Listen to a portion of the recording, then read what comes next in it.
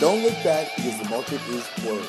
Good Tuesday afternoon, everyone. Tyler Garrich here for today's VLRA Investing Podcast, where we give you a brief market recap based on what we see in the VLRA investing system and, more importantly, what we see looking forward for investors. So let's start today again with earnings, because we have a big week of announcements coming up and some important movers here for our markets. Real quick, the Dow is our only major index to finish positive on the day. And I say that because it was led by 3M, really, which propelled the markets higher this morning. The company posted results that beat on both top and bottom line. And while guidance was slightly below consensus, there was a sense that things could have been greatly worse. 3M finished up nearly 2% on the day on the news, which is big, as 3M is the fourth most influential stock in the Dow Jones. So important movement there from a big market leader. It was not all positive news from the earnings section, although there was a lot of green in the calendar for sure. Only a few companies that really missed on earnings here, but some big ones, Harley-Davidson and Lockheed Martin, both missed on estimates. Still beating earnings from a year ago, but missing on estimates. And some really big ones coming up this afternoon, which we have AMD, which will be an important one. The semiconductor index has been beaten up badly just in the last couple of sessions here, today and yesterday, as NVIDIA missed on earnings. So we'll see if AMD has a similar story or if that was a one-off with NVIDIA. Also, Apple will release soon. That might have actually just come across as I'm recording this right now. I just saw eBay come across right before. It looked like some positive news. I'll have to read into the reports here in a little bit, though, and we'll get back to you on that. Many more to come still this week. And today, really, a lot left to come here. So looking at our markets on the day, the Dow, like I mentioned earlier, was our only index to finish positive on the day, up 0.21% to 24,579.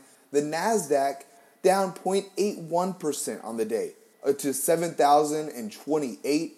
The S&P 500 down 0.15% on the day to 2,640.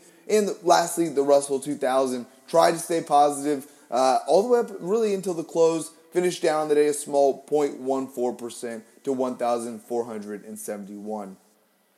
One bright spot here on that, if you want to call it that, is that this pause to start this week has removed our indexes from extreme overbought conditions, at least on stochastics. So, and while holding major support levels from before, the 50-day moving average, for example, for some of these.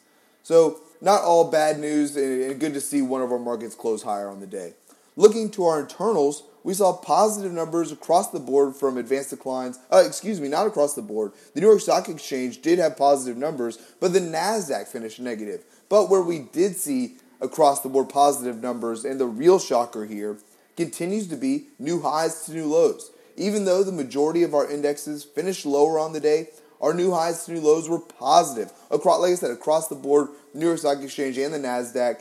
So we're positive with 153 new highs to just 89 new lows. Now, if you've been tuning in with us, you know that we've honed in closely on new highs to new lows since October, which they switched, and we started to see more new lows than new highs, telling us there was something wrong. Something wrong with these internals, and our market hadn't been able to see it yet, which ultimately led to the big December sell-off and the December 24th lows all the way up to it.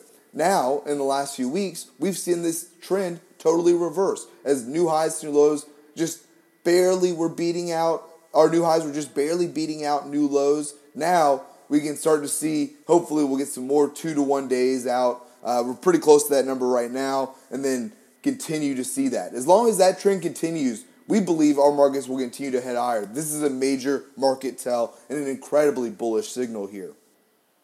Looking at our sectors, also up-down volume finished mostly positive, overall positive. The NASDAQ did finish lower, but our other major indexes did finish positive in volume as well today. Looking to our commodities now, looking to our sectors on the day. We saw 7 out of our 11 sectors finish higher, led by industrials, materials, and real estate, while tech continues to struggle a little bit, finishing lower on the day, along with communication services. Now looking to our commodities on the day. Gold, continuing its rally lately, and now well through its $1,300 an ounce mark. up over 0.5% so far today to 1,310 an ounce. Silver also continuing higher, following gold here, up another 0.5% today to 1584. Copper was able to rally today, up a nice 1.6% to 272. And lastly, oil here, fighting to stay above $50 a barrel, up a big 2.5% today to 53.30. So, big week still ahead of us for earnings, and also tomorrow begins the January FOMC meetings. It's expected that the Fed will leave rates alone for this meeting, as it's not one of the Fed's big meetings of the year, which occur 8 times per year starting in March. So, while they have the ability to raise rates during these times, it does not look like they will. Nobody's expecting them to. That would certainly be a shock. Or if they lowered them, I bet the market would love that, though. But yeah, so some other news to look forward to this week that we'll be reporting on here. Folks, that is all that we have time for here today. Please be sure to subscribe to stay up to date with our VRA podcast. You can sign up at VRAinsider.com right now. This is an important time to do so. This is a crucial point for our markets right now, one that could send us dramatically higher in the near future. So stay tuned in. It's going to be a busy week, an exciting week, and we'll see you back here for tomorrow's close.